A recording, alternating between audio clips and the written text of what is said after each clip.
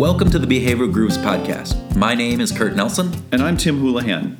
Each month, we interview our speakers from our Behavioral Grooves session in order to unlock insights into behavioral science and how we can apply them to work and life. By the way, the Behavioral Grooves session happens every third Thursday of the month in Minneapolis, so mark your calendars if you're going to be in town.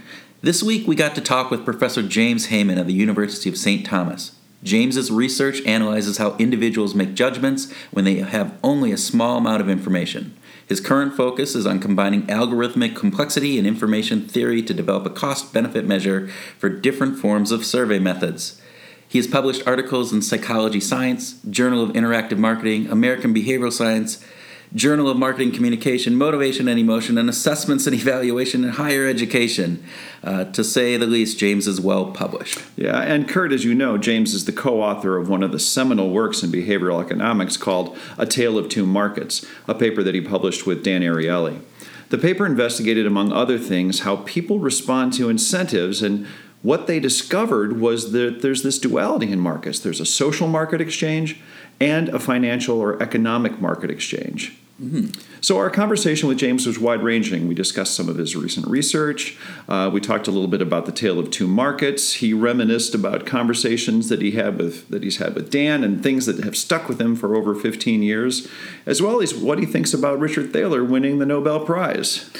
And remember, we also asked him what his theme song would be. So Can't forget that. No, it was a great conversation and lots of fun. So we hope you enjoy listening to it as much as we enjoyed doing it. And without further ado, here is Dr. James Heyman. So, James, welcome. We're excited to have you here. All the fun stuff that we're going to be talking about tonight in the Behavioral Groove session. We get a little precursor of it here, as well as some other background. So just to start, tell us a little bit about your work and your background. Tell us a little bit about you. My background, right now I'm a professor of marketing at the University of St. Thomas. I focus on consumer behavior. I got there through the very typical route of being a math major, then being an engineer, being in the military for 11 years. Pretty much the way everybody else, yeah. That sounds exactly like the path of... I went to business school because I was let go from Ernst & Young and had a GMAT score that was pretty good, and discovered that PhD programs pay you to go rather than the other way around. So I guess economics works. That's the lesson there right there. So a math and military background, how do you think that impacts what you're doing today with the work that you do? I tend to take a very math-heavy approach to my work. That doesn't mean I do a lot of technical modeling. It provides metaphors. Okay. All right. I think that for all the social science, all the sciences, we're sitting in front of this window. There's only one world out there, and every science and social science is trying to describe it. And it's simply one take. And if we combine various perspectives, we should, whether you want to call it triangulation or convergent validity, we should get somewhere. So my metaphors, if you will, come from math and engineering. I just happen to apply them to, say, how people make decisions. Your language there, too, triangulation and everything else. Yeah, I'm hearing it already. Yeah, so do my students, which is not always the best thing, unfortunately. But you make sense out of a lot of behavioral things with math, right? Is that a fair statement? Yeah. Again, it's my language. Unfortunately, for example, I was meeting with a student yesterday trying to discuss career options, and I ended up drawing out a signal detection model for this. A signal detection model? Which is sort of a precursor to t-test, which she was familiar with. Okay. And so we got into, but we needed a little more of the logic underneath. And at first it was... You can't see it. My hands are going over my head. But by about 20, she goes, I got it. And it actually helped inform her decision. So whatever works, with my view, then it's applicable. I don't think I do. There is a field called mathematical psychology. I don't think I'm going to start a field called behavioral math. Good. To account for this. Good. Although maybe I should. Wasn't that Amos Tversky? Wasn't he? He was a mathematical psychologist. Yes, he was a mathematical psychologist. Yeah, so. he was brilliant on that. Yeah. So this is the other way. So if you suddenly study how people solve hard problems and they happen to be math problems, does that mean I do behavioral math? No, I study how people solve problems. Yeah, right.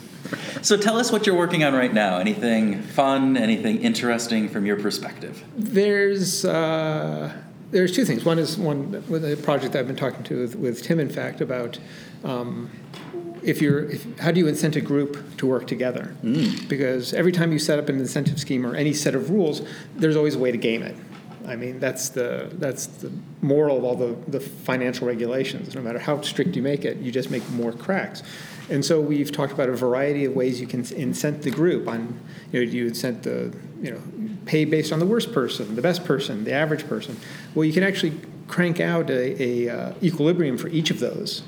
So there's an optimal logical amount of gun decking, of not doing the work. And that gives us a benchmark, and then you can test it on people. So that's the most behavioral thing. A lot of work I'm doing now is how people solve hard problems. Okay. For example, the two that I'm working on, one is how do people, I'm using, again, the problem involves how people rank things. Large sets. Normally, if any survey you've taken, it had maybe 6 or 7 things. Please rank these in order that you like. Right, we're talking 30, 40, 50 things. Now, I have no anticipation of ever running a survey with that. But it is a hard measurable task. I can quantify how much effort it should take. And then I can use that to develop a model, test people on the benchmark. So I get people's normative. And then I can start doing the conditions. So I don't have to take my findings and compare them to some abstract normative prediction. I can actually use human normative predictions.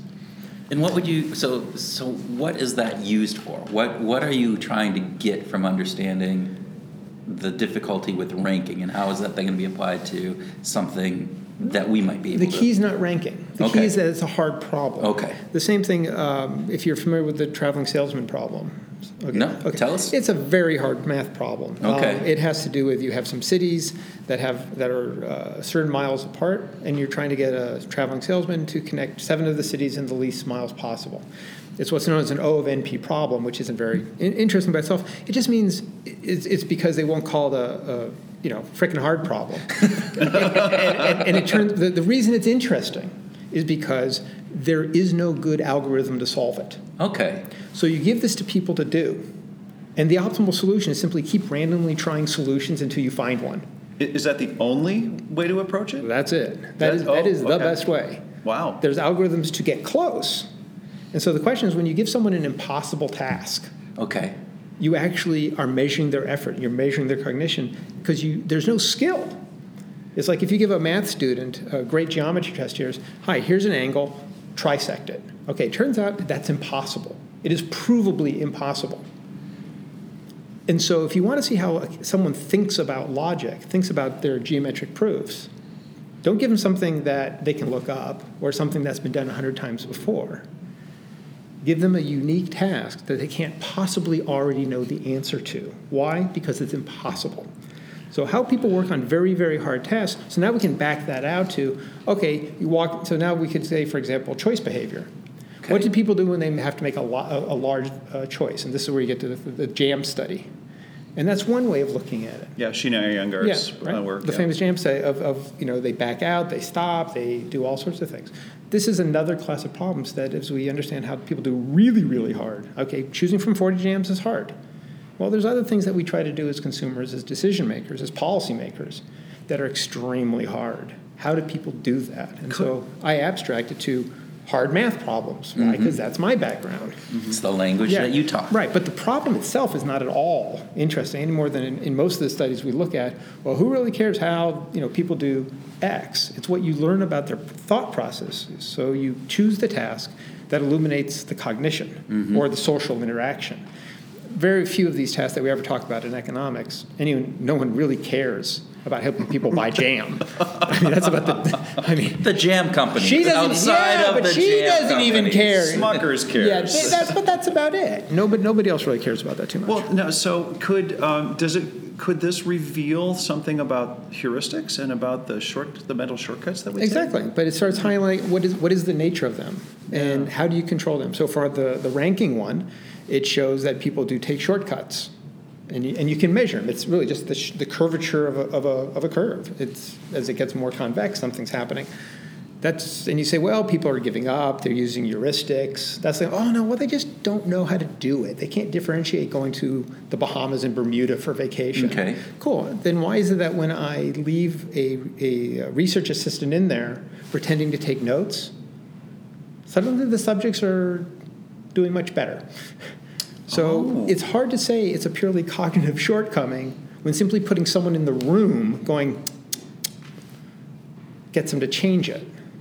So how much is social, how much is cognitive?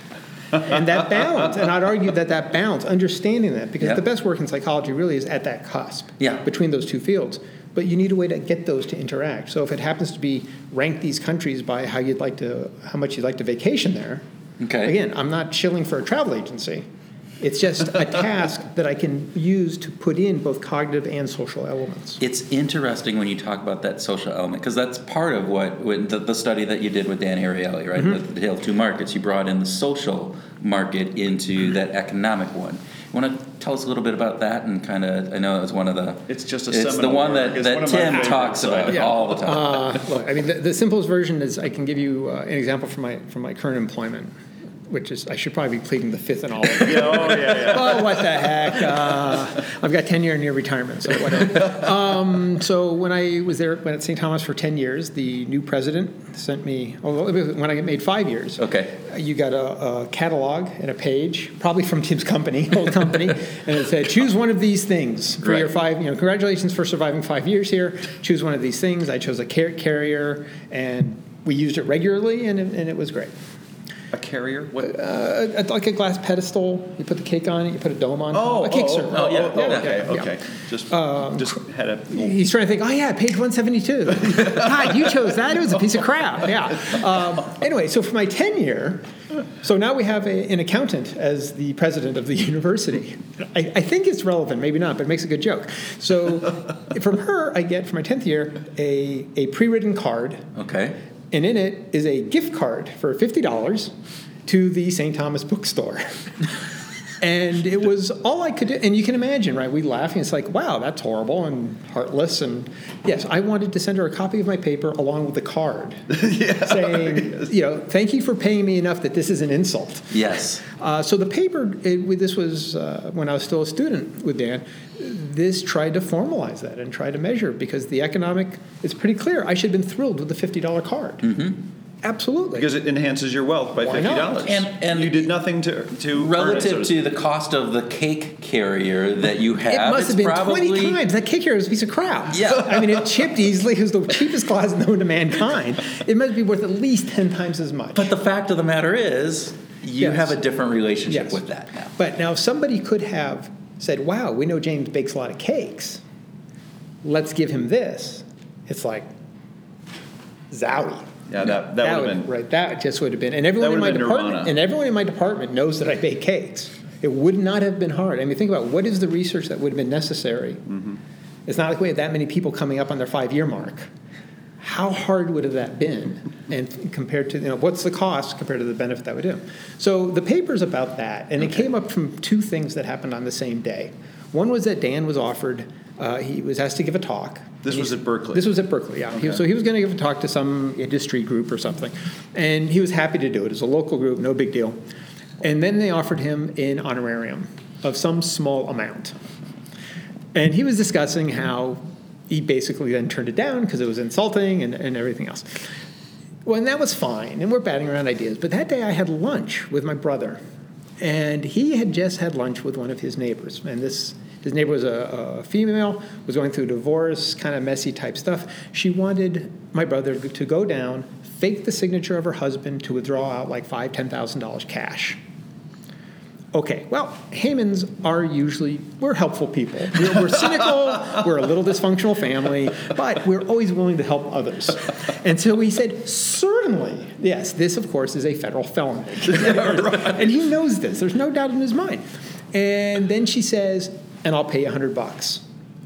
And suddenly his willing to help meter goes from pegged right to pegged left. Oh, yeah. And so I asked him, though, I said, well, what if she offered, say, to take you to lunch down at Scott's Seafood, which would be maybe like going to Ike's in Minneapolis, a nice place. He said, oh, that would have been okay. And I said, wait a minute. And meanwhile, I'm thinking what the discussion with Dan. I go back to Dan the next day. I said, Dan, we got to do this thing. Because it's not just you, it's my crazy brother.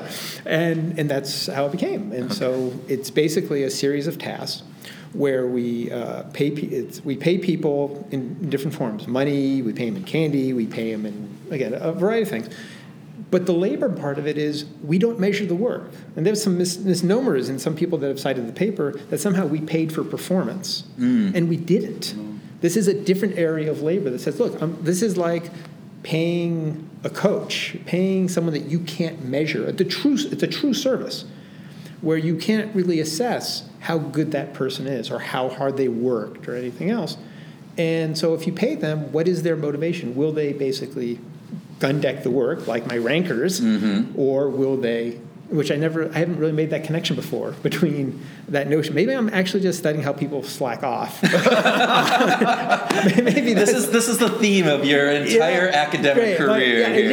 How do I slack off? It just hit me. My entire research stream is people slacking off. That's depressing.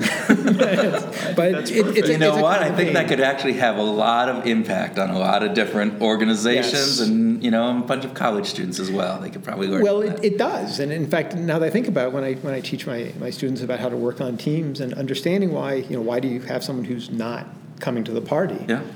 How do you figure that out? I mean, or do you just bitch and moan for the semester that they're not doing their 25%? And it's always interesting. I remember, in my graduate degree, that we would have these groups form, and you would have people who would come up at the beginning. And I learned this really quickly.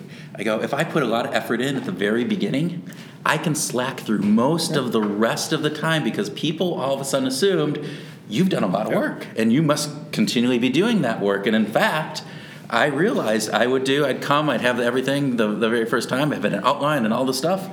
It'll actually help in then directing the project in the way that I thought it was going to be best. And then the rest of the time, I would take the least amount of work and I would just kind of coast through and I'd always get good grades. And the rest of the team allowed that. They allowed it. It was rewarded because they associated that initial work that I had done because they hadn't started it, right? It was that we got the assignment, we met the next day, and I had already done some work on it. And that was my slacking hack. You could think of it as anchoring. I'm not saying one wants to. So this is one of the things that, so there's a phenomenon. We could describe that their perspectives can be explained by anchoring, right? They saw your initial effort level, and they said that is how hard it works. Oh, yeah. And we could, right? But what you really want to do is it's a little gratuitous. What you really want to do, if it really was anchoring, we should also see, and just here's a list of other behaviors and other outcomes that we should see. That would be attributed to that. That should be, because this is what otherwise we're using it as a metaphor. And I think there's a big difference, and one of the things that happens a lot in economics and behavioral economics is I think we need to differentiate. Are we using the language and metaphor of economics, or are we actually talking about, honest to gosh, no kidding, economics? Well, that's a good segue. So tonight you're going to be sharing some ideas about this behavioral versus economics. Yeah, I can't wait to see what I say. Yeah. So I'm looking forward to it. Well, give us a preview of what you might say. What I think. What's your argument? I think what I might say would be really going back to what we were discussing beforehand about Adam Smith and the theory of moral sentiments, because the way it's gotten to is we talk about there's behavioral economics. And whenever I see that, I think, okay, what's non-behavioral economics? Economics is about how people make decisions, allocating scarce resources to non-scarce desires, give or take. All right, well, it's how they make that decision. It's how they behave in those markets. It's how the baker decides. The baker is behaving in the market to generate, more more loaves of bread. How's he doing that? So at what point did economics ever stop to be? When wasn't it behavioral? It's the same, if, you can kind of ask the question of why are we talking about behavioral? I mean, Kahneman, Tversky, Simonson, all these people, Dan, all came out of psychology. And, why aren't we talking about economic psychology instead of behavior? But people like George Lowenstein and Thaler came from economics. Yes. So my recollection from George is that his advisor, he was interested in going into psychology, and his advisor said, no, you need to stay in economics because we, sort of referring to this nascent field of behavioral economics, need you in economics. It's like too weak to go over to the dark side or the weak side. Mine was as an undergraduate. I was taking economics, and I wanted to go play with the psych department with their rats to see if with the water and food schedules could you simply behaviorally? Because and that's why I got into behavioral modification, which looks a whole lot like economics.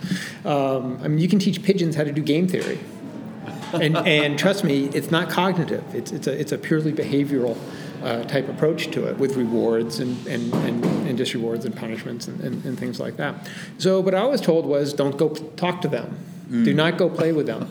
And in fact, I think it was about 10, 15 years ago, there was an article in the Journal of Undergraduate Economics Education, and the commentary was about, should we teach our students about behavioral economics? And the answer was no. What? Yes. And the reasoning was very straightforward. If we teach them, I mean, it stuck in my head, and it was, if we teach them behavioral economics, it will confuse them about neoclassical economics. Interesting. It's like, okay, so we have this field which is supposed to be about how people make decisions. But if we teach them, give them insight on how people actually make decisions, it will confuse them about the theory of how they make decisions. Well, and you brought up at the very beginning of this, you said, look, we have a window that we're looking out on, and it's a one world out there, and we're all trying to describe that world in some fashion. And the more ways that we can do that successfully and with some validity, that seems to me to be the way that you would want to be going, whether it's an economic field or a psychology field or sociology or any of those fields. So it seems kind of counterintuitive, again, which is one of the things that behavioral economics tends to focus in on. This one, labor markets may have a good step, because remember, we're talking about academia. Mm-hmm. So academia is set up by departments. It's not set up by problems. Oh, yeah. There's no problem of decision-making department, because that would include psychologists, it would include political scientists, it would include historians, it would include all sorts neurologists. of people. You could go all across. That would be fantastic. God, that would be great. Good luck. It'd be the Mayo Clinic of decision-making. Yeah, decision-making. You would get all of the experts around the patient of that problem. And it would be brilliant. How brilliant would that be? But that's not how it happens. That's not how professors are getting tenure. Berkeley right now has a fantastic behavioral program. When I got there, they said, you can do all the psychology stuff you want. Just kind of put a fig leaf of business on it or something, and you'll double your salary.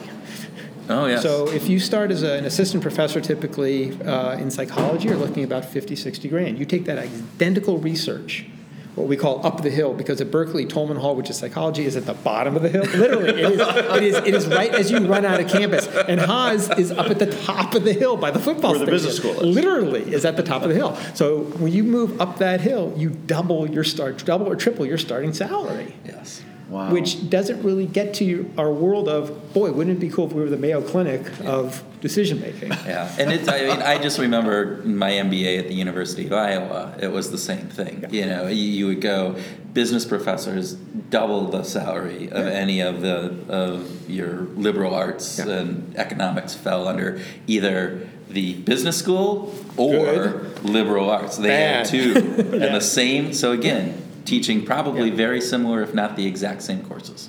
And that is a reality is an unfortunate reality. Which again, when we talk about economics, we talk about the world and the problems.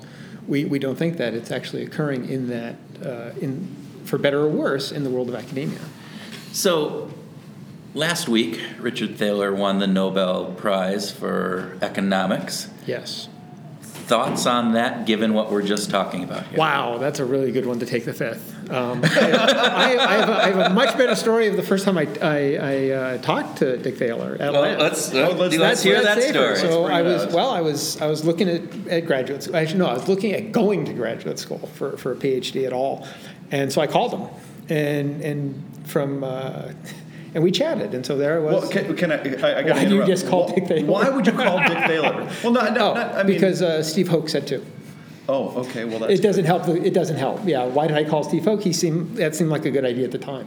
Okay. Yeah. Because I was 39, not 21, and that's what adults do. Yeah. So I was talking to Dick, and I was on my patio, and we got to talking about Amazon. Okay. And he's going on how about this is a fantastic company. And he's talking about, because of the reviews and the social implications and and I'm not an overly social person in any number of ways. And so I said, I don't get how relying on the opinions of strangers is ever going to give them pricing power And he kept talking about, well, just, it's going to build this network, and they're going to read the reviews there, and they'll buy it there. I said, and that translates into pricing power? And I said, where at this point does Amazon raise their prices? How do they profit from this? And as we all know, they still aren't. Right? Most of their profits are from the web services. Right, but there's still what I think, and maybe I'm misconstruing what Dick was saying here, is that you get a stickiness with that, and so that you get customers coming back, and you get more traction with new customers. So I agree, there's probably not a pricing component within that, but if you're extending that market to a much broader base, does that have anything to go with it? Yeah, give or take until the antitrust people show up, right? So, that's always the big question, right? Yeah. And the big question is, okay, they're growing in revenue, growing in market share, and the $64 question is, okay, when do they turn that basically into rent seeking? And everyone's waiting. Mm-hmm. That's the shoe. And as soon as they go to try to do rent seeking to bag those profits, that's going to become an antitrust issue. Quite possibly. That's what rears the ugly head. But if you look at today, where are they making their profits? It's from AWS, which nobody predicted. Yeah, that's true. Nobody predicted 20 years ago that it was going to be from something called Web. So let's get back to the Thaler story. Okay. Where does the conversation go from this lack of consensus, shall we say? Well, he said I was crazy for going for a PhD, which is the same thing Steve said. So that's good. So pretty much all the advice was don't do this. No, it's good. And I got into Chicago, and unfortunately I wasn't able to attend there. But we talked a lot, and he said, and I had 1 week to submit my application. Because, again, I was just talking. He goes, well, we have 1 week left. Maybe I can get him to extend it for you a little bit. And it was a little late to really put together a nice application package. But you did. You got accepted. The following year. Yeah. It's the following year got in. His work on... And then didn't go there. Then I didn't go there, yeah. You ended up at Berkeley. I mean, his work, I think the citation really focuses on his work on fairness and his work on nudging. Mm-hmm. And I look at that, and it's like, well, fairness isn't that odd if we go back to the original Adam Smith. And as far as nudging, that looks an awful lot like public policy. And I started thinking about Rob McCone, who was the first social psychologist to go work in a school like that. He was actually about a few years before Danny was. Yeah. So he's at the Goldman School at Berkeley, using social psychology. His area is in harm reduction, which is about the least sexy, most violent thing you could possibly deal with in public policy. Harm reduction. Right. This is like needle swap. We can't solve the big problem we want to solve, so we're going to try to reduce the harm. Okay. And so this is not a sexy field. No. This is not a pretty one. And so I look at the nudge, and it's like, I don't know. Economists traditionally, you don't judge the rationality of somebody's goals. You judge the rationality of the process they use to get there. You want to go take up a 50-mile run, knock yourself out, I think you're crazy, but I wouldn't say it's irrational. You train for it eating donuts and beer. That's irrational. I got to start thinking something is weird, because that violates various transitivity laws within the economic model. Yeah. And so, I don't know, I think there's when I was at Berkeley, in fact, we sat around and were talking to Dan about who was going to win the prize. Yeah. And then obviously Danny, was going to be the early one. And then then you get, economists that are kind of using it. But, we were kind of betting on George Lowenstein. Yeah. So, it came down to George Lowenstein, Matt Rabin, and Dick Thaler. Okay. And I got to tell you, in the class vote, he came up third. How interesting. How interesting. Now, was this after? So when was this taking place? This was back in, about 2001, 2002. So before Nudge came out. Oh, yeah. Before that component of the work. This was that's pure really economics. Yep. And the notion is, who's going to get it? If you're taking behavioral things and changing the economic models, you're adding the coefficients, you're changing the exponents, you're including quantities that if we measure these, the equilibrium we predict is correct. That's Rabin and Lowenstein. Mm-hmm. Yeah. That's hardcore economics. And what Dick did, he's a fine economist, but that's not what Nudge is. No. Nudge isn't about finding another market equilibrium, and that's really what economics, that's their bumper sticker. We find equilibria. Okay, they don't say that, but they could. Equilibria hunters. There you go. That's the tagline. The next reality TV show. Yeah. All right, so what is the next horizon? What's coming up? What are the things that people should be thinking about and looking for and exploring? What do you think are going to be the next neat things that are going to drive insights into how that world out there If I was going to put a chip down on the board for a long-term bet, not next year, I would lean towards evolutionary psychology. Okay. Because, and this is always something that has stuck a little for me for behavioral econ, and that is, if we're so dumb, why are we the apex predator? And a lot of the experiments, because it's not how people behave all the time. It's when they, it shows some bias. But generally we get through the day pretty well. So if we are doing these biases, the question is, or the heuristics or any other errors, why? What do we? Again, it gets back to the question: what are we gaining? What's the reason? What's the value of that component? Because obviously there's probably some value to that, or it's a what do they call that in evolutionary psychology? Where it's in evolutionary, where it's just a side byproduct of something that is. Right. It like has a name. A bifurcation? No, it's like your appendix. Yeah. But we can't keep saying everything we don't understand is an appendix, right? At some point, we're going to end up with a whole lot of appendices and not a lot of hearts and lungs. And so for probably a really bad metaphor there, but that's why I do engineering. Go back to the math. Go back to the math. Yes, exactly. But I think that's where the interesting is fine, we've shown it happens. We can document, we can make undergraduate dance and everything else. I think and we have implications, and that's fine. We kind of skipped over why is this working? And I think it's an interesting question. And I think as evolutionary psych, if I was I would take the speculative part of my portfolio, and that's where I'd put it on. Interesting. Yeah. Okay. So if you had to recommend 3 books for somebody who really wants to know, then we already know the book you're going to recommend to Tim. Yeah. What would be the 3 books? So look, one of them is going to be the hot parts of Wealth of Nations. So you go borrow someone else's copy, you hold it on its side, and you want to see where all the dirty marks are, because that's the part that people look at. This works for other types of literature as well, but you particularly want to, because the clean parts of Wealth of Nations are incredibly boring, unless you're into 18th century agriculture and mercantilism and learning about corn. So I think Wealth of Nations is a really good start. I would recommend. I like.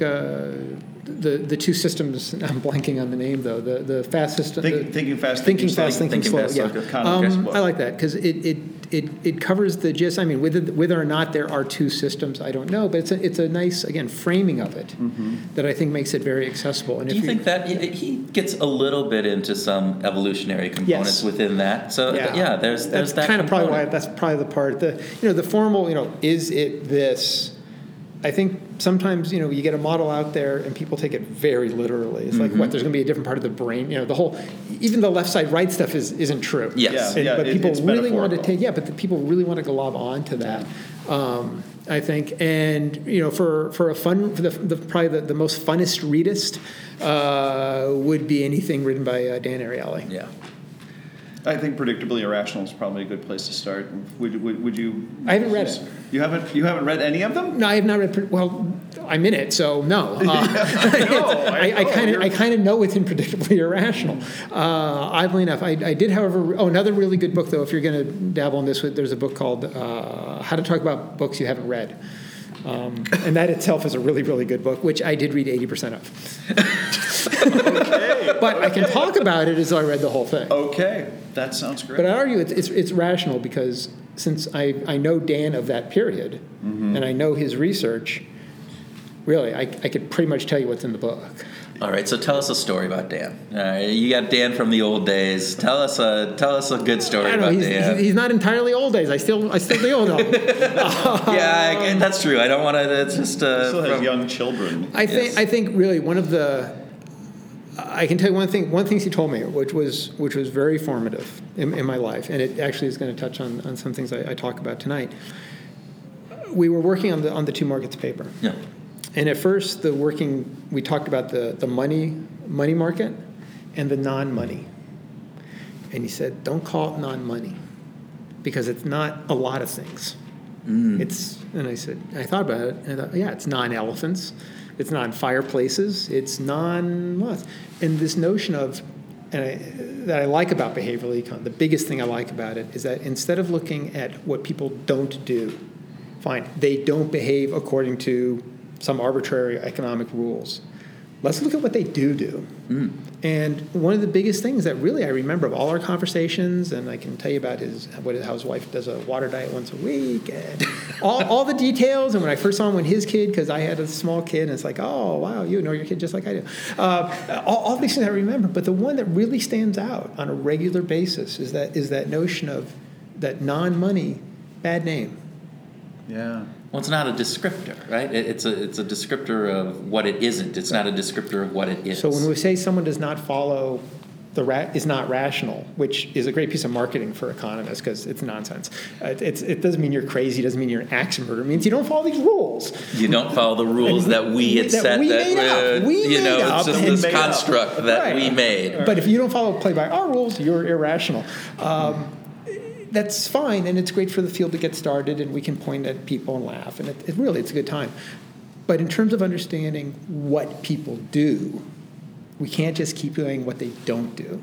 And so really that little snippet, what's that, maybe a 15-second snippet of all the years I've known him, that is the thing that probably resonated the most for the longest. That's very interesting. All right, so we got to wrap this up. We're getting here, but a couple things. So this is Behavioral Grooves. There's a musical undertone with this whole thing.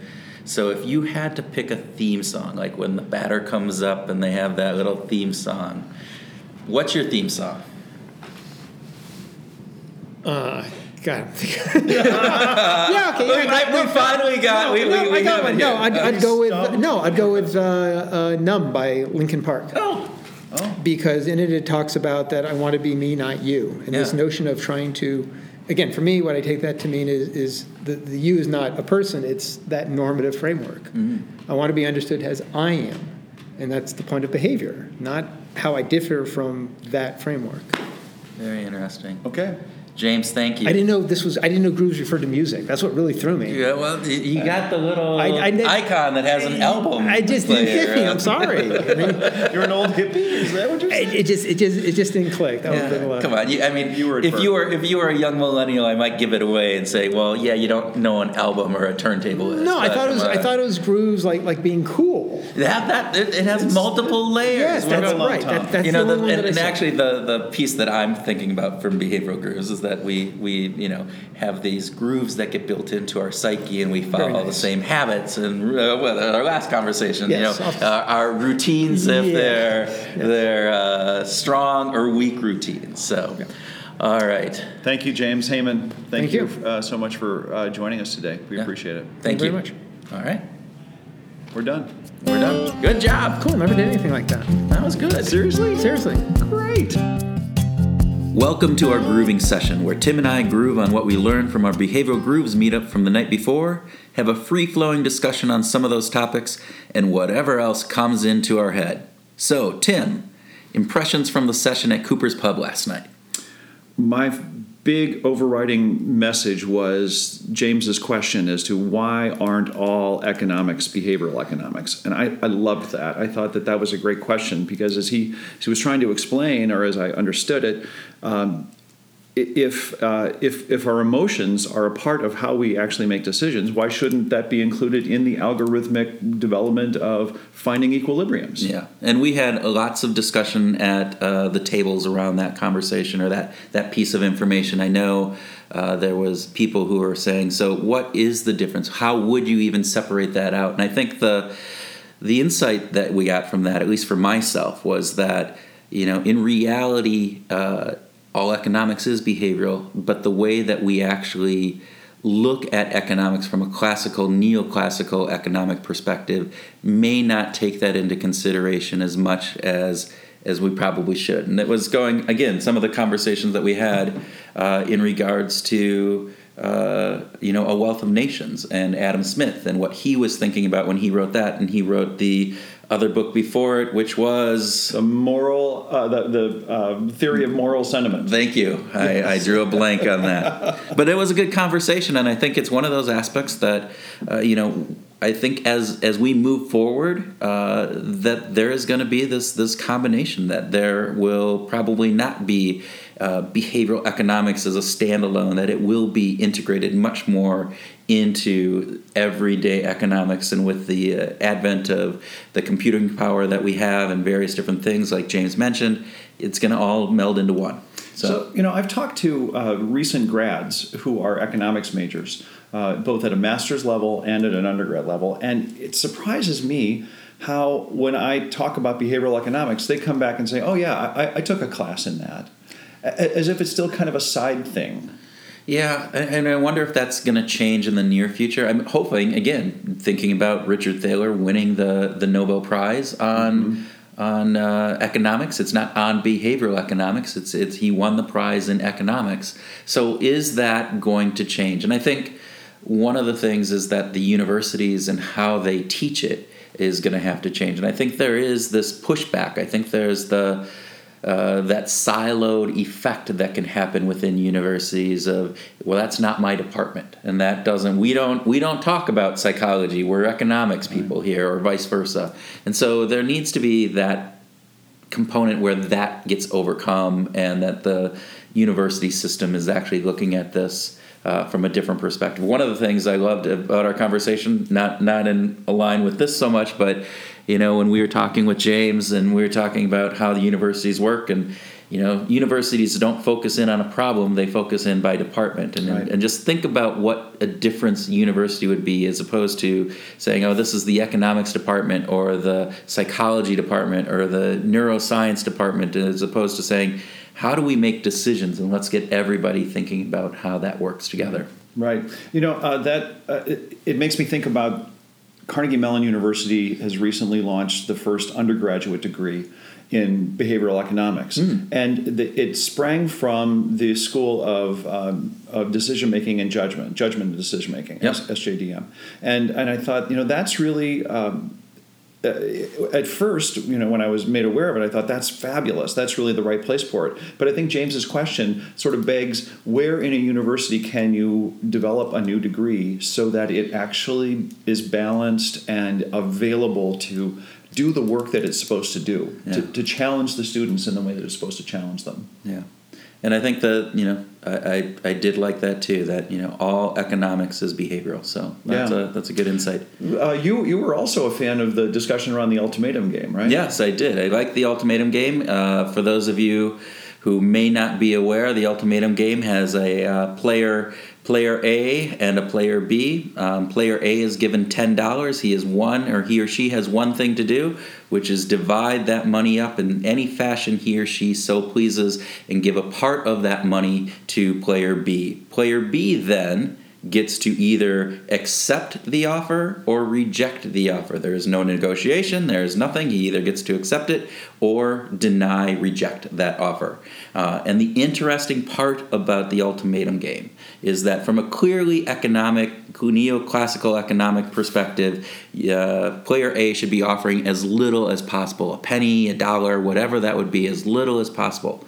But what ends up happening is that unless you're at about $3 or about 30% of whatever the total amount is, player B will oftentimes reject that offer, more so than otherwise. And so it's a classic look at, we would say from a purely economic perspective, that doesn't make sense. It would be irrational.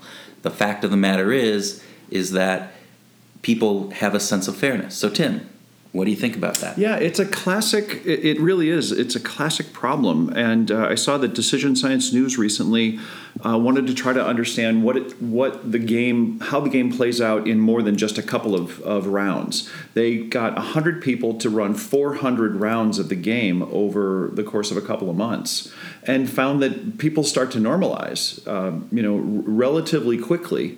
And then as soon as they find out that they're coming to the end, then they kind of get into this profit-taking mode, you might say. It's classic human nature, I would say. What's interesting for me, too, when I think about this, is we bring this a lot into some of the business work that we do. And we're trying to develop out incentive programs and trying to think about how people are motivated in work. Those types of things have to take that fairness component into account.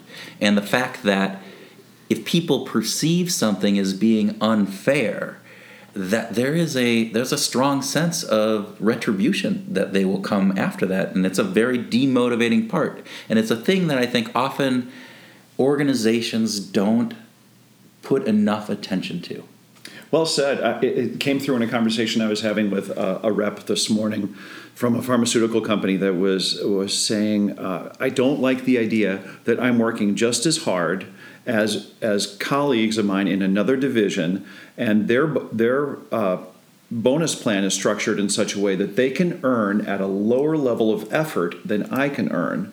And this rep said, even going so far as to say, she said, I'm a math major. It is statistically impossible for me to actually reach quota in my territory, given the number of clinics that are prescribing her product. And she said that's really demoralizing. And I think her point was twofold. One is she doesn't like the bonus structure that she's under, but she doesn't like the unfairness, the perception of unfairness. Yeah, and that perception of unfairness is really apparent in organizations when you have those types of situations that you were just talking about, where you are having two different sales forces who the effort that they're extending may be similar, but potentially the profit for one is different, or because of historical contributions and various other things, their incentive plans are different.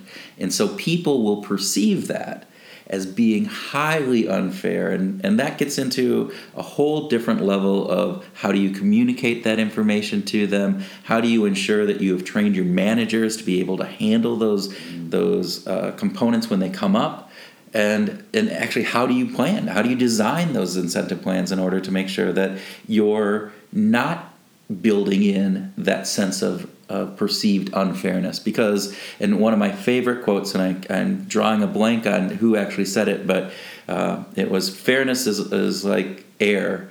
Its absence is a lot more noticeable than its being there. So, I like that. Misquoted that horribly, but you get the essence of what that is. Well, that is a great reinforcement of the social exchange, right? Yeah. That no matter where we are, even at work, where we're there because of a paycheck, there is a social environment, right? Yeah. There's a social fabric to the organizations, and if it wasn't for HR, I don't know if anybody would pay attention to the social fabric, because it's so much as like, I don't care about how you feel, I care about what you get done. But what we get done is so closely related to how we feel at work. Yeah, and I think there are people, I've worked with salespeople and sales operations who are extremely concerned about the social component. So I think there's a little bit hyperbolic. However, there is that case. There are people, though, that aren't, right? And I've dealt with those individuals as well who are,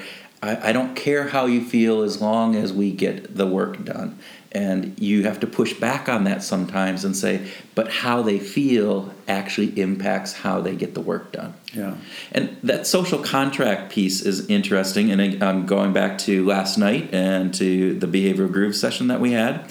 One of the big discussions that one of the tables had, and then we brought it to the larger group, was about tipping. Yeah. And the whole social contract with tipping and how the merits of that tipping and what happens, like why would people tip if they're going to a restaurant where they are never going to return to? What is the benefit from a economic perspective versus that social contract? So yeah, one of the tables had a really great discussion about social norms, and they just said, well, this is just what we do.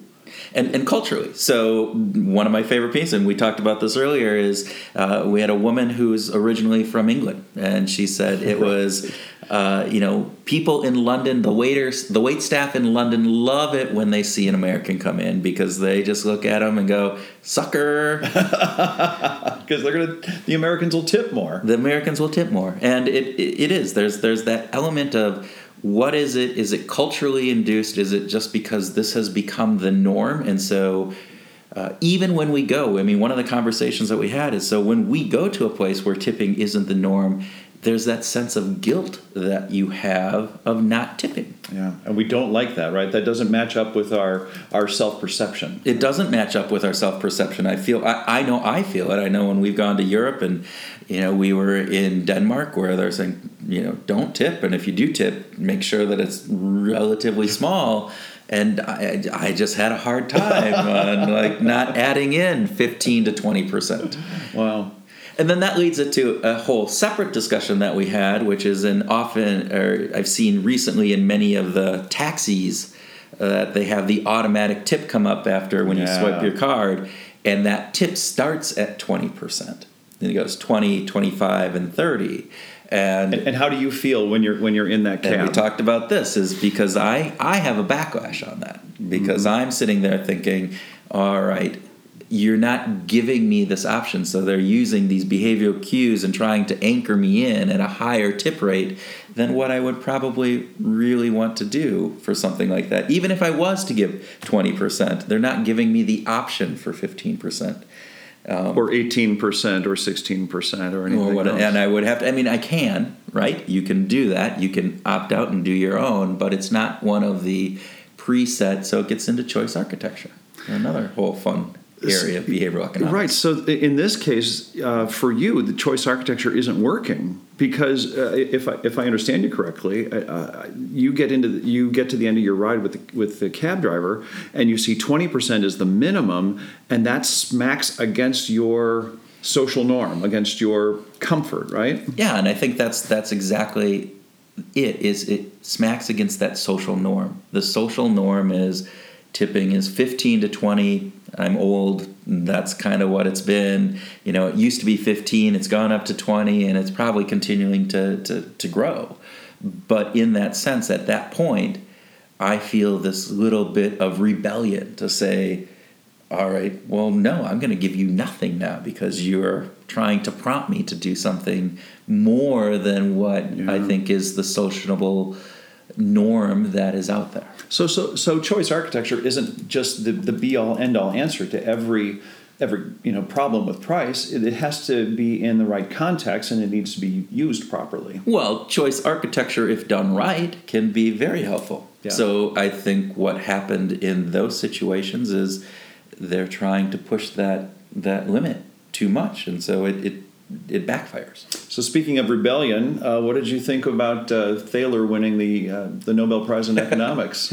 So I was I think it lends some credibility to this whole area. And I think that there is, again, as we talked about earlier, hopefully there will be this convergence of economics and behavioral economics so it becomes not two separate components, that it is just one component in the end. And so I think from that perspective, I think it gets some recognition. I liked Richard's comment at one point. He said, I was a guest of Danny Kahneman's when he won, and he's now going to return that favor. And so to bring Danny back to Sweden, I thought that was just cool. A nice tribute to that history and the partnership that they've had over the years. So that is cool. I have to admit, I was I'm glad. Nothing against Thaler. I'm glad that Dick won. I think that's great news, as you said, for the the study itself, recognition of that. There was this little inkling inside of me that wondered, is he getting it because of the publicity around stupid, inferences and social things like being in The Big Short, being in a movie, compared to George Loewenstein, who Dick Thaler dedicated his last book to George because of George's influence on the world of behavioral economics. Well, I think there's something to be said about, Nudge was a best-selling book.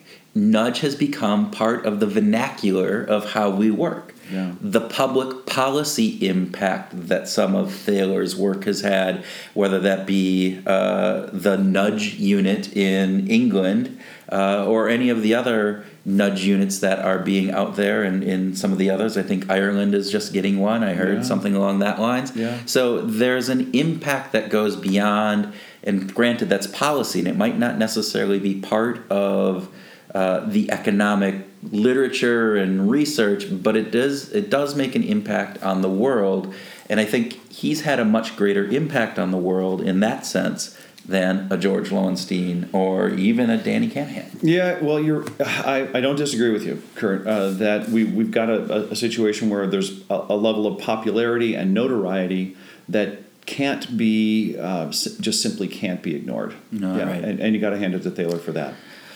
All right, well, I think that is probably more than enough for this podcast, but thank you, Tim. Thank you, James Heyman from last night. And hopefully everybody out there who's listening, this was enjoyable. If you are in Minneapolis on the third Thursday of a month, look us up. We'd love to have you join us in at our next behavioral group session. And without that, have a groovy time.